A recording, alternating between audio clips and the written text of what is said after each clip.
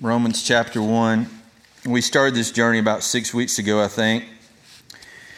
And I began reading the first verse and didn't think I was going to make it past the word Paul. But Miss Berman told me afterwards that she went home and studied through the rest of verse 1 and the three words or three phrases that Paul used to describe himself. And I'm very thankful for her heart and hunger for the Word of God, and I would encourage you all to follow her example. I hope that you've been studying in Romans 1, and we will continue to be here for some time. I think I'm finished with all the introductory work. Now we'll begin to look at the letter itself.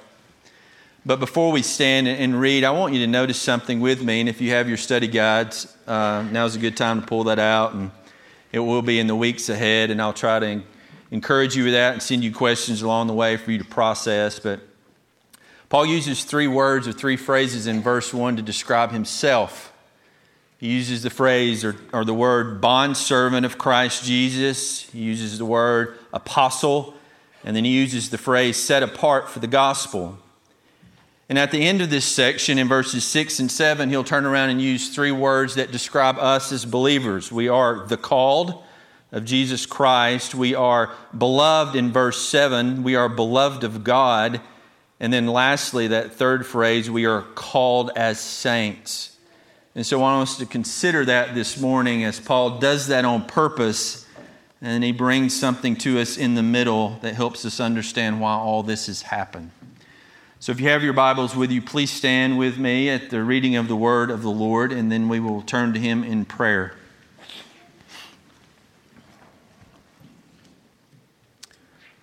Romans chapter 1, verse 1, the word of our Lord says, Paul, a bondservant of Christ Jesus, called as an apostle, set apart for the gospel of God, which he promised beforehand through his prophets in the Holy Scriptures, concerning his Son, who was born of a descendant of David according to the flesh, and who was declared the Son of God with power by the resurrection from the dead according to the Spirit of holiness, Jesus Christ our Lord, through whom we have received grace and apostleship to bring about the obedience of faith among all the Gentiles for his name's sake, among whom you also are the called of Jesus Christ. To all who are beloved of God in Rome, called as saints, grace to you and peace from God our Father and the Lord Jesus Christ. Let's pray.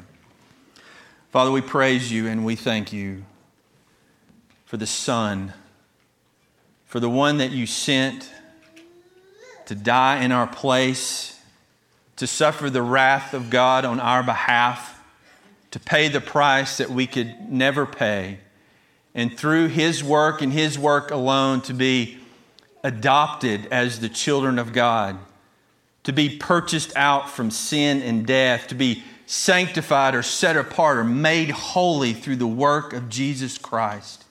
And Father, this morning we worship you in his name. And Father, we praise you for the Spirit that you have filled us with, that you have sealed us with, and that you teach us with and guide us with and transform us with into the image of the glorious Son. And so, Father, we pray that your Spirit would be so active among us this morning, that the Spirit would take my words and make sense of them, empower them to penetrate all of our hearts, including my own, so that we might not only hear the Word of God physically, but we would hear it from the depth of our soul and allow the power present in the Word of God to transform who we are as the people of God. Lord, we do not want to be left as we are. We want to be changed into the image of your Son, even more so this morning. So, Father, help us to treasure this book in our lap, to realize what we have in it and allow it to do its work.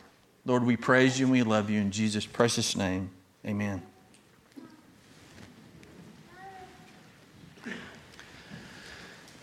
There are certain events that take place in our lives that really radically change who we are. They redefine us as people. And when I began to think about those particular events that take place in our lives, the first event that came to my mind that changed who I was took place on June 22nd, 1996, when I said, "I do." That changed everything. I suddenly went from being a man, probably more like a boy, into being a husband. And I understood that, and I understand it even more today, that I was set apart from something and I was set to someone. I was set apart from all other relationships and all other affections and all other pursuits, and I was set to one, my bride. And it redefined who I was. It redefined how I thought.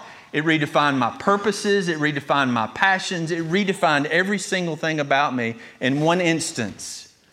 I said I do, and the results continue on through today. There was another glorious event that happened on August 25th, 1999. I became a dad.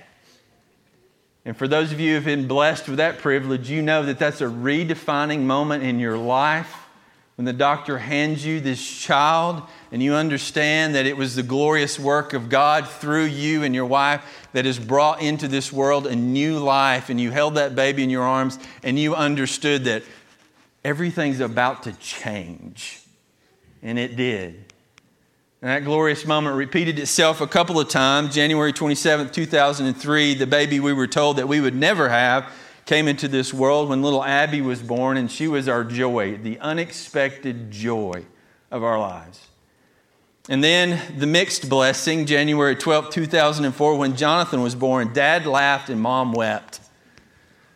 11 months was not okay with Mom, but it's been glorious for us ever since. And those are sort of moments that I'm talking about when something takes place in an instant, and then the results of that moment carry on throughout life, and they radically shape us and redefine us as people, as who we are. Now, there is something different about those particular moments because I chose those particular moments in a way. Certainly you have to make the choice to be married, and certainly you have to make the choice to have children, even though that choice is not the deciding factor, right? We understand as Christians the sovereignty of God, and we may choose to be married, but we have to wait on the sovereign provision of God if we're wise. And then one day we are married, recognizing that it is God who has provided us with a spouse. And certainly we may make the choice to have children, but again, as Christians, we understand the sovereignty of God. We have to wait for the Father, and certainly Paige and I did, and I know others of you who did, who it wasn't merely a choice, it was weeping and crying and begging and waiting and waiting and waiting and waiting, and then God blessed, and so we understood those things. But now there's other things that happen that seemingly we have absolutely nothing to do with. They're things that we didn't choose. There are things that came upon us unexpectedly. There were things that we would declare without question it was solely the hand of God moving. And such a moment as that has taken place in our lives a number of times, but probably none other like the summer of 2010, when I was a husband, a father, owned my own business, a pharmacist, and God called. And that was a very unusual moment in our life. We were not seeking that. We were not choosing that. We were not trying to make that sort of thing happen. It happened rather unexpectedly because life was moving along quite well. We were blessed in every way. We answered to myself. I was my own boss. The business was successful rather. And God said, no, we're not doing this anymore. And so we walked down the front and we announced to the church that God was calling us. And of course, the question was, to what? To which we responded, I have no idea. And we really didn't. Just sensed the call of God so heavily and so seriously, and yet knew nothing about what would take place. And Brother Roger Obbs had the wisdom to ask me, in what way have you been called? Is there something from the Word of God? And I was so thankful that he turned. And I said, without question, there has been a word that has not been able to escape my heart and mind for a great number of days now. And he said, what is that? And I told him it's Ezra 7:10, where the Bible says that Ezra had set his heart to study the Word of God, to practice it, and to teach it, all of its statutes and ordinances. And now I say a great number of years later, without question, that was our call. And I look back on that and so thankful that God is accomplishing that. He has, and He continues to do those sort of things. That is the burden and the passion of my heart and life. Now, when that took place, it helped me understand a great number of times previous in which God moved. I wasn't doing it. I wasn't seeking it. He just radically interrupted my life. And one of those is just a few months before I graduated college, when not in an audible, weird sort of way, but with a tremendous compulsion that I can't put to words, when God says, "You are mine." Which came at a significant time because I'm about to leave college and be my own. Do what I want to do, go where I want to go, right? You have the opportunity to work and make money, make your own decisions. And it was in that moment where God said, "No, you're mine." I didn't understand that then, but I certainly understand it now. And it continued on because when I finished college, got a job, and was about to start my very first week of work, God once again interrupted my life and said, "No, we're not starting your new job next week. You're going to the mission field." And so I called my boss who had hired me and I asked for my very first week of work off. To which he responded, "Have you lost your mind? Why?" And thankfully he was a Christian, and I began to explain to him that I had just a tremendous urgency to go and spend a week in Biloxi, Mississippi, of all places. God was doing something else in my heart as well during that time, to which he responded, "Son, it's only by the call of God that I would let you off your first week of work." And so I went.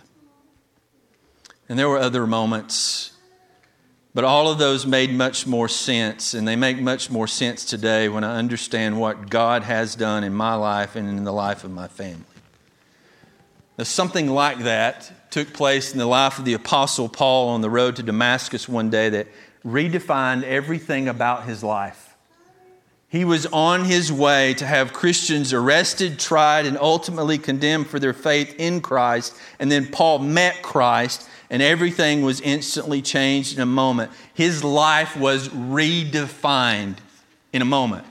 Before Christ, he would use words like he does in Philippians 3 to describe himself. Circumcised on the 8th day of the nation of Israel, the tribe of Benjamin. A Hebrew of Hebrews, he would say. As to the law, a Pharisee. He was a persecutor of the church in regard to his zeal, and in regard to the righteousness which he thought was found in the law, he considered himself blameless. But after meeting the Lord Jesus, these are the words that we find in Romans 1 that the Apostle Paul uses to describe himself. They are slave and apostle and set apart. Doulos, apostolos, and aphoros menos. Slave, apostle, set apart. Before and after, there is no comparison. You can't even draw a line in between the words he used to use and the words that he uses now. And so this morning I want us to look and begin by looking at these three words that the Apostle Paul uses to describe himself as a Christian.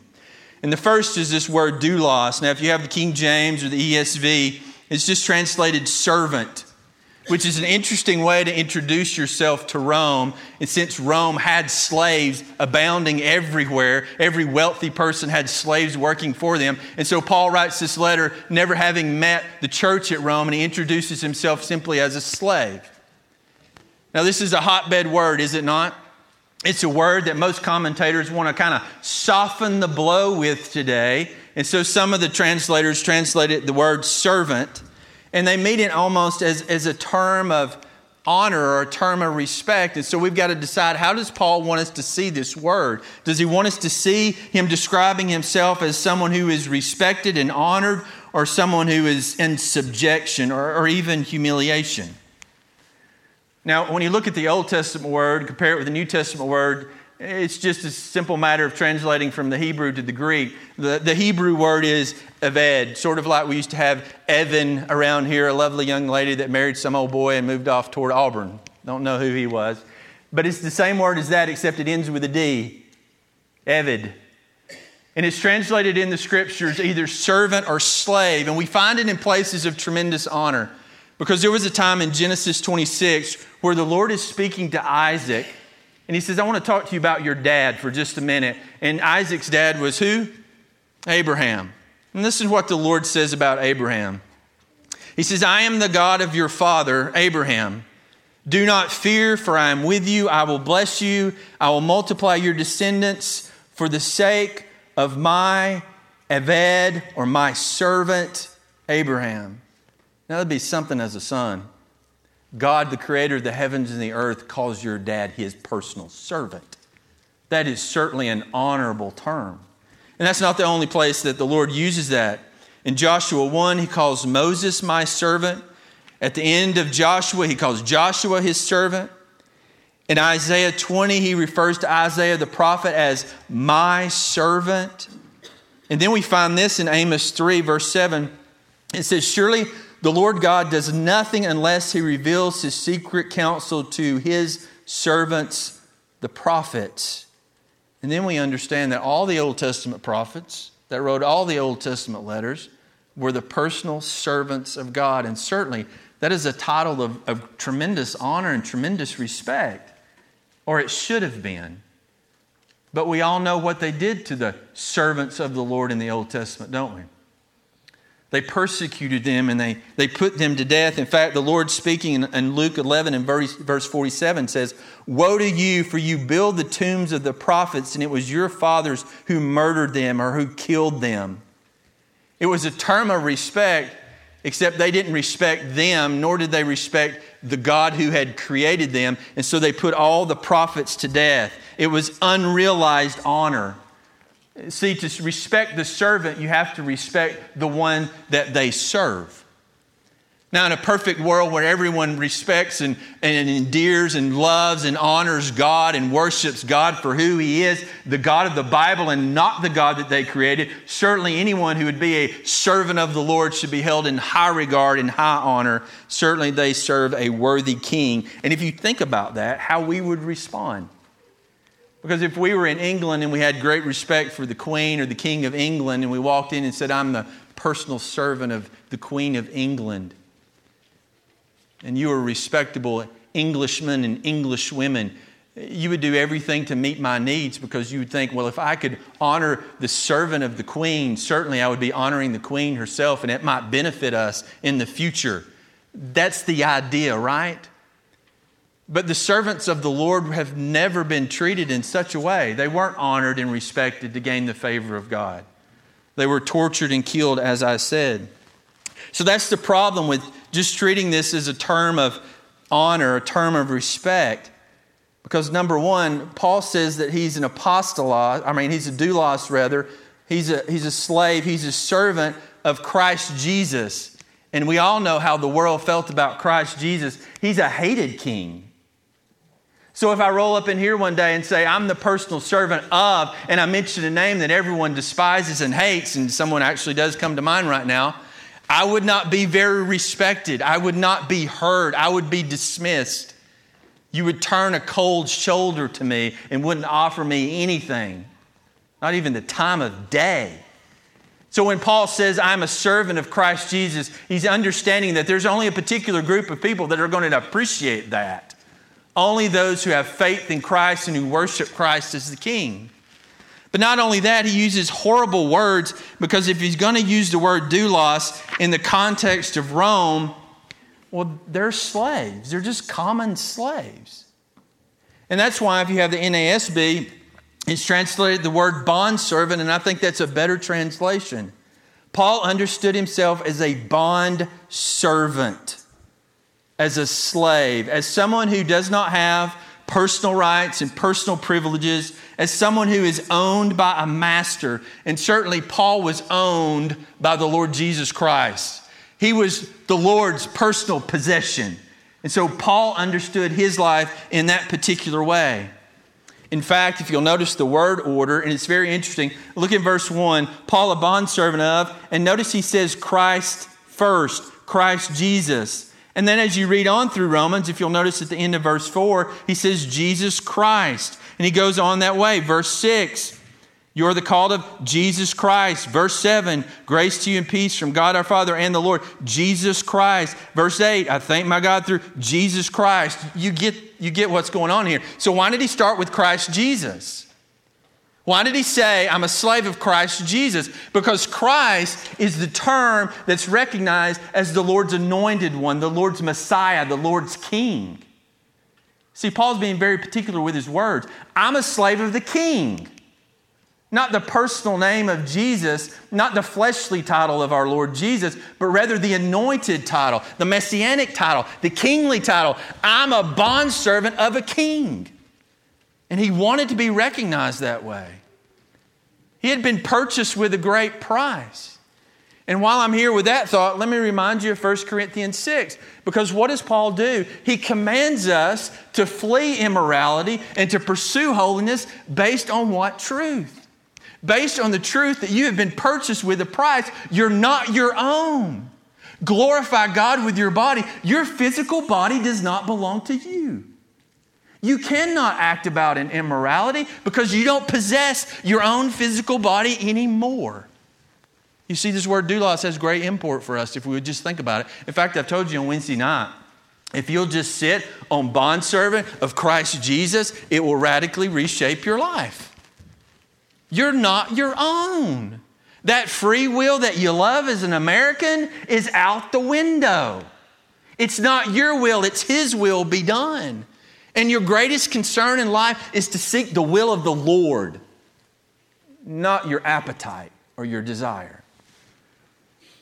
So should we consider ourselves to be slaves of Christ? You should if you're wise. You should if you're wise. But that should not concern us at all. And here's why. Because the Lord says in Matthew 11, take my yoke upon you and learn from me, for I am gentle and humble in heart, and you will find rest for your souls. For my yoke is what? Easy. And my burden is light. That's your master. That's your owner. That's your slave owner. He is a God. He is a master who is full of compassion and grace. He's slow to anger. He's abounding in loving kindness and truth. That's the one who owns you. So give yourself freely to Him as His bondservant and entrust the entirety of your life to Him. And begin to see and understand your life in terms of being the bondservant of Christ. The second word that Paul comes to is the word apostolos or apostle. It says that he is called apostle. That's all that's in the original text. We have called as an apostle to help us to understand it. But in its technical sense, it was reserved for those men who have been chosen by the Lord Himself to deliver His message in His name. We really see this in Luke 6 when we walk through the Gospel of Luke. Luke chapter 6, verse 13. The Lord called all of His disciples to Himself. The Bible says He chose 12 of them and He named them apostles. It's a very specific title, very particular title, and it was given solely by the Lord. And it described them as necessary, that they had seen the resurrected Lord. Not only did they have to see the physical embodiment of the Lord when God became flesh, but they also had to see the Lord after He was raised from the dead. Not only that, they had to have firsthand knowledge of the things that He had done. They had to see with their own eyes when the Lord raised the dead. They had to see with their own eyes when the Lord would heal the blind and the lame. They had to see those things with their own eyes. And not only that, they had to have heard with their own ears the teachings of the Lord Jesus Christ.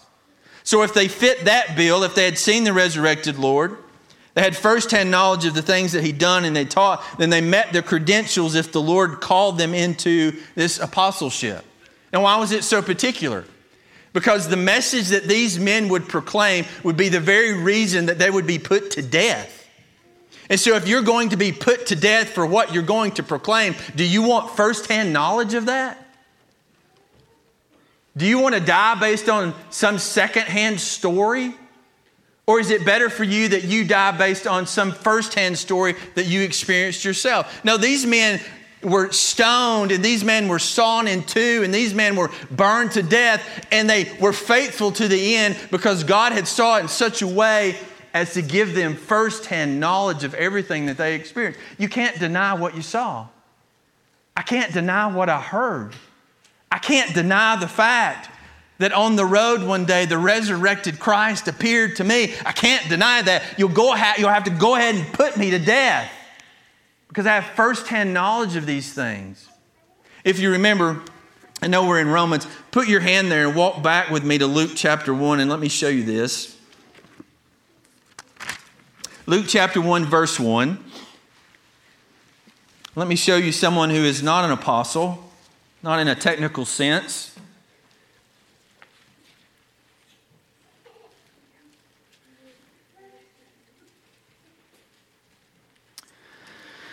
Luke chapter 1 verse 1, Luke writes, "Inasmuch as many have undertaken to compile an account of the things accomplished among us, just as they were handed down to us by those who from the beginning were eyewitnesses." You see that?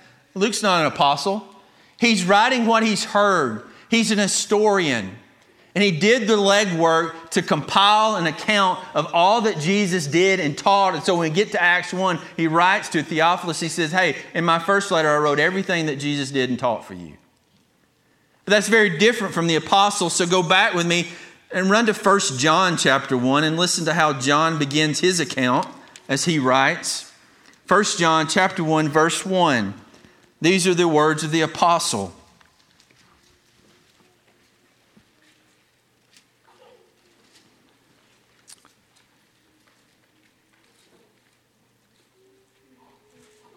John writes in chapter 1, 1 John, what was from the beginning, what we have heard, what we have seen with our eyes, what we have looked at, what we have touched with our hands concerning the word of life, and the life was manifested. We have seen and testify and proclaim to you the eternal life, which was with the Father and is manifested to us. What we've seen, what we've heard, we proclaim to you. You see, that's what an apostle does.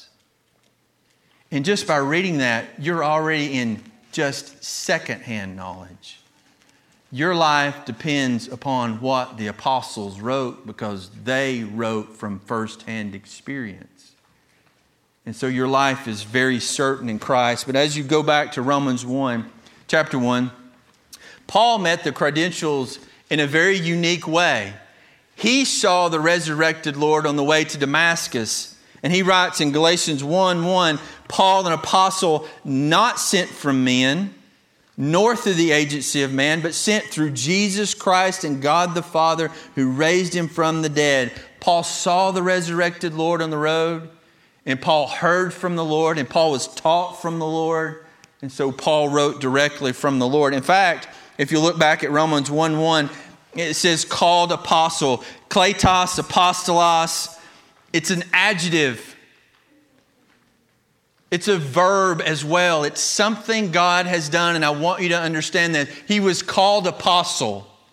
It's not, Paul, would you like to be an apostle for me?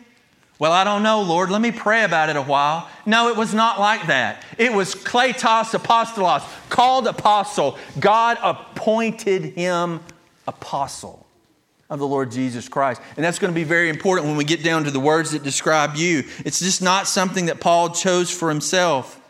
Paul was on his way to put Christians to death when Christ appeared and said, "You are my apostle." It was certainly a complete redirection of his entire life. Now, I said bondservant applies to you. Does apostles apply to you? Are you apostles? Certainly not. Those were specific men in a specific time for a specific purpose. But yet the apostles have tremendous importance for us. And I'll take you back to what I said earlier. We recognize apostolic authority because we recognize the Word of God. We recognize that this book in your lap was written by God from beginning to end, including the punctuation in every part of it. But it was written through the hands of the apostles primarily as they held the pen and God guided the hand, and so they wrote. And I bring this up to you because I mentioned apostolic authority years ago in this church, and somebody confronted me right after, "What's this business about apostolic authority?" they said. I was like, okay, here we go. No one likes authority, do they? You mention the word authority and the hair stands up on the back of your neck. You're an American. Don't talk to me about authority. In fact, we brought that autonomy into the Baptist church. Don't tell me what to do. I'm a Southern Baptist. We do what we want to do. Yeah, not really. Not if we're faithful. Because we understand apostolic authority. I could take, if we had time, and I want, to 1 Corinthians and 1 Timothy, where Paul describes the church, who we're supposed to be, who's supposed to do what, how we're supposed to act, and we recognize that as apostolic authority. In fact, I just met somebody yesterday, professed to be Christ, or Christian rather, and completely denied the teachings that we find in 1 Corinthians and 1 Timothy. And I'm like, why would you do that? I'm a Christian. I just deny the Word of God. That's very bizarre to me. In fact, I can't even draw a line between those two.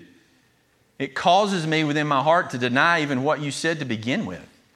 Why would you be a Christian and deny apostolic authority in the Word of God? It makes utterly no sense to me. So apostles do have tremendous import for us. We read their word and we repent from what we think, and we obey what they say, because what they wrote is the Word of God.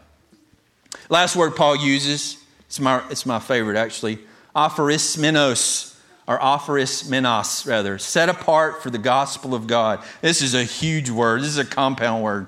It's a beautiful word. Y'all know me, I like words. It's in the perfect tense.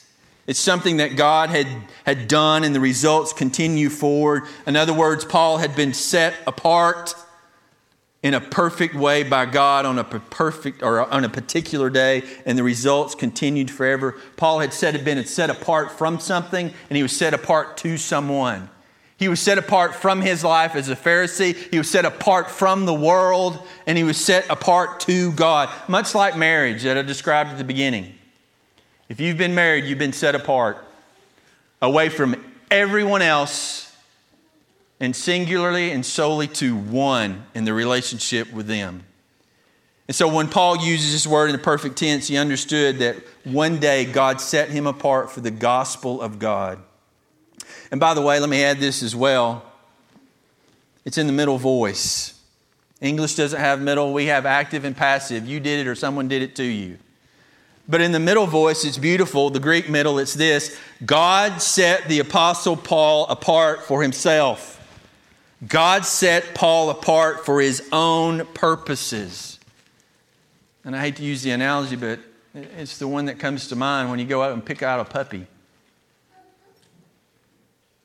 Go to a kennel or whatever. You find the one that your heart is drawn to. Yes, puppy. And you go, I want this for myself. And you take it to yourself and you use it for your own purposes. It's your pet. Some of y'all, it lives in the home with you. Others, it does functions for you that you want it to do, like Brad. It's something you chose for yourself to do for yourself. So it's in this middle voice that Paul was set apart. God was like, this one will be mine for my own purposes. He is set apart for me.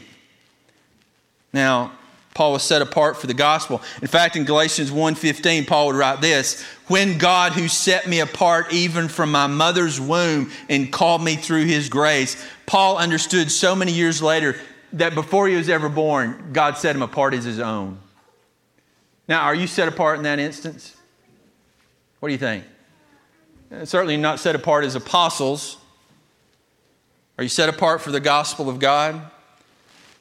Well, certainly as individuals, we are set apart for the service of God. Let me remind you about Ephesians 2:10, where it says, we are God's workmanship. We were created in Christ Jesus for good works, which God prepared beforehand so that we would walk in them.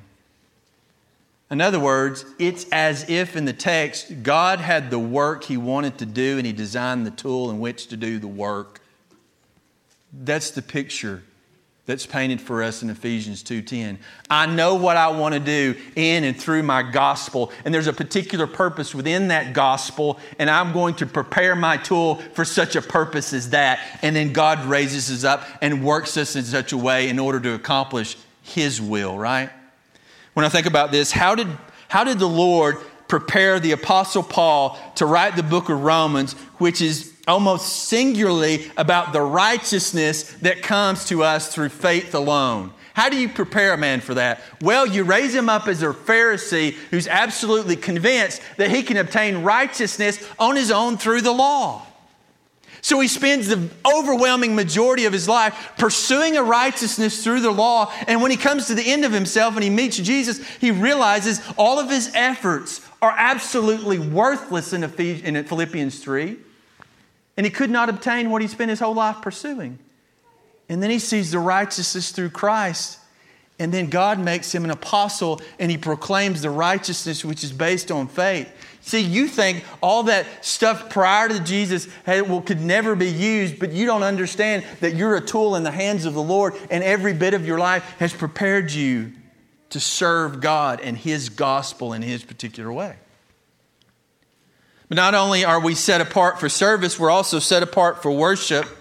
Paul's going to take us to Romans 12:1, where he'll say this: I urge you, brothers, by the mercies of God, to present your bodies a living and holy sacrifice, which is acceptable to God. You've been set apart for worship. Isn't it, forgive me, foolish for how flippant we are with church? God redeemed you. He plucked you up from the dead. He breathed into you the newness of life through Christ. And He set you apart to worship Him. How can we not give ourselves to that every single day? How can we not awake in the morning and fall on our knees like I so often fail to do? But how can we not awake and fall on our knees and worship to God? How can we not fall asleep worshiping God? How can we not reserve time to meet corporately for the worship of God? You've been set apart for that. And certainly the church as a whole has been set apart. Listen to what God says to the nation of Israel in Leviticus 20. Thus you are to be holy to me, for I, the Lord, am holy. I have set you apart from all the peoples to be mine. In other words, God says, I chose Israel out of all the other peoples on the planet. They're mine. They're my possession. But now we understand that through the church, we realize that in even a greater sense. I have chosen you out from all the other peoples to be mine, to serve me, to worship me. Even as the church, what does He tell us in Matthew 28? Go and make disciples, teaching them to obey everything. Why do we do that? Because we've been set apart for that. And the church that fails to proclaim the gospel to the nations has failed in one of the main reasons that they've been set apart and chosen as a people. We've been set apart for purpose individually. We've been set apart for the purposes of God collectively as a church. Now let me move on quickly. I know I've got to get to us. Look down in verse 6. Verse 6 says, among whom you also are the called of Jesus Christ, to all who are beloved of God in Rome, called as saints. Let's look at this first one. The called of Jesus Christ. It's interesting. It's the same word that Paul used when he wrote called as an apostle. It's something God has done. It's not something you have done. It's God, through all of His grace, called you to Himself. That's why I love how the NASB puts in the word the called. It's not the general call. Certainly the general call comes out. I generally call you very often to repent and put your faith in the Lord Jesus Christ. That's the general call. But that's not the call that he's speaking about here. This is the effectual call. And for all of those who have heard the gospel and believe, you are considered by God to be the called, the kletos, right? Jesu Christou. You are the called of Christ. In fact, Paul will say about this about you in Romans 8. Later on, he'll say, for those whom He foreknew, He predestined to be conformed to the image of His Son, so that He would be the firstborn among many brethren. These He predestined, He called, and those whom He called, He justified, and these whom He justified, He also glorified. All of these are in almost a past tense perspective, and you're like, wait a minute, I haven't been glorified. Oh, in the mind of God, you have. Why? Because you've been justified. How was I justified? Because you were called. Why were you called? Because He predestined you. Why did He predestine you? Because He foreknew you. Just walk back through the text. Paul would say in 1 Corinthians 1, by his doing you are in Christ Jesus. It's by his doing. It's not by your doing. What about the decision for Christ? Certainly you made that choice for Christ. I won't deny that. But you do understand when Paul got to this place in his life, he understood that I'm here because of what God has done and not me. And as you mature in your relationship with Christ, you come to the same place. And in fact, if you ever find yourself in heaven, you'll ask the same question that we'll all be asking. How in the world did I get here? Why do I get to experience the favor of God? Why do I enjoy the presence of God? And we'll understand, glory be to God. It's by your work and your work alone that we have been brought into relationship with you. Not only are you the called of Christ, notice the next phrase, verse 7, to all who are beloved of God. Agape, or if you like, agape. This is the love of God. This is the in spite of, the sacrificial, the selfless love of God. And it is reserved for all those who have faith in Christ. In fact, it's the same love that God addresses His Son with. Luke 3, listen to these words. At the baptism of Jesus, the Holy Spirit descended upon Jesus in bodily form like a dove.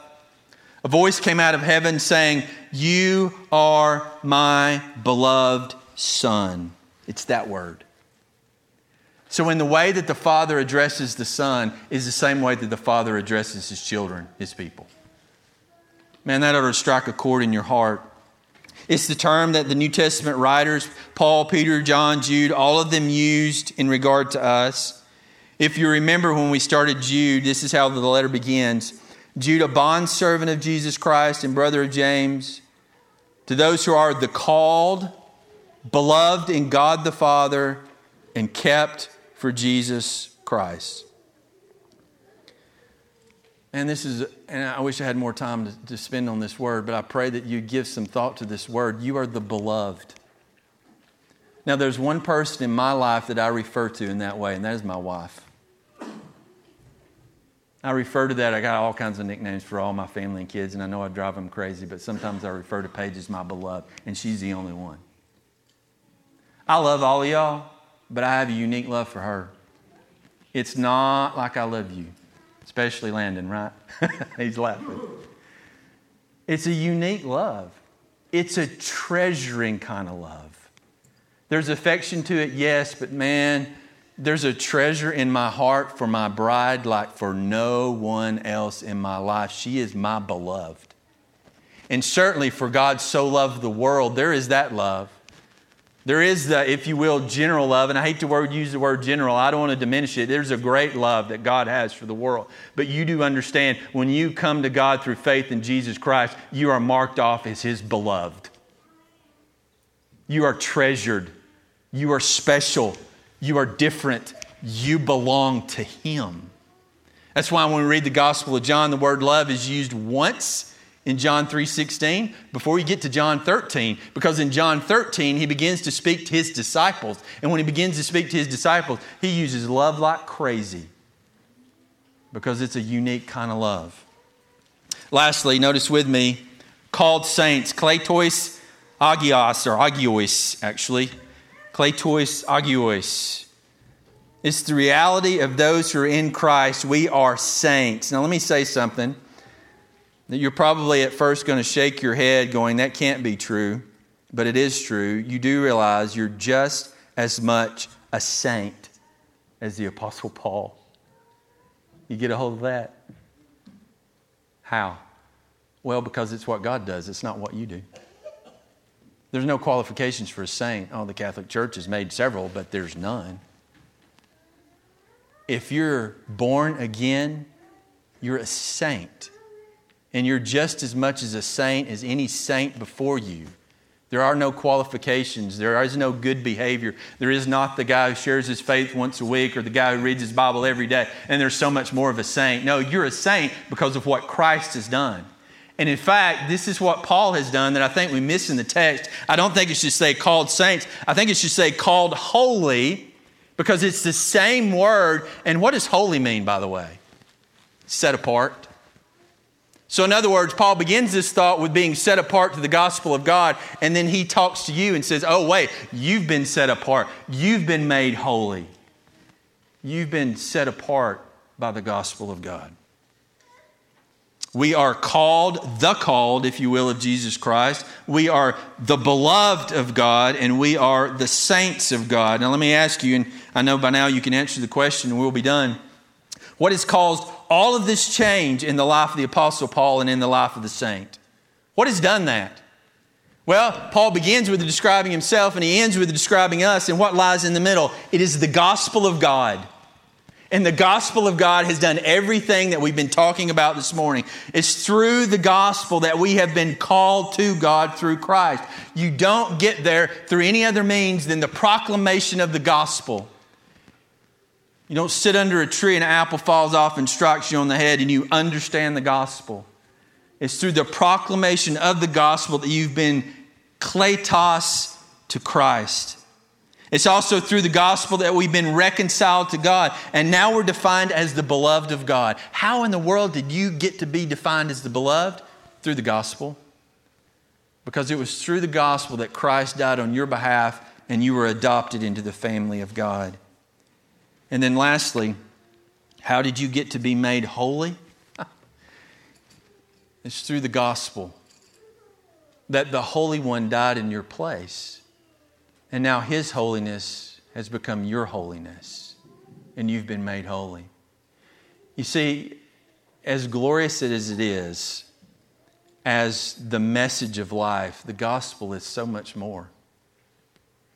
The gospel is the message of God that not only changed us in a particular day, but it continues to help us realize that we've been changed radically. Now, let me ask you something that puzzles me, and I know I often come back to this thought.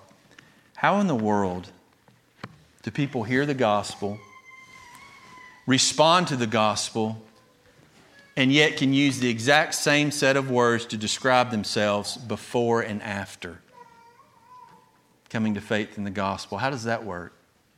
I can't find that in the text at all.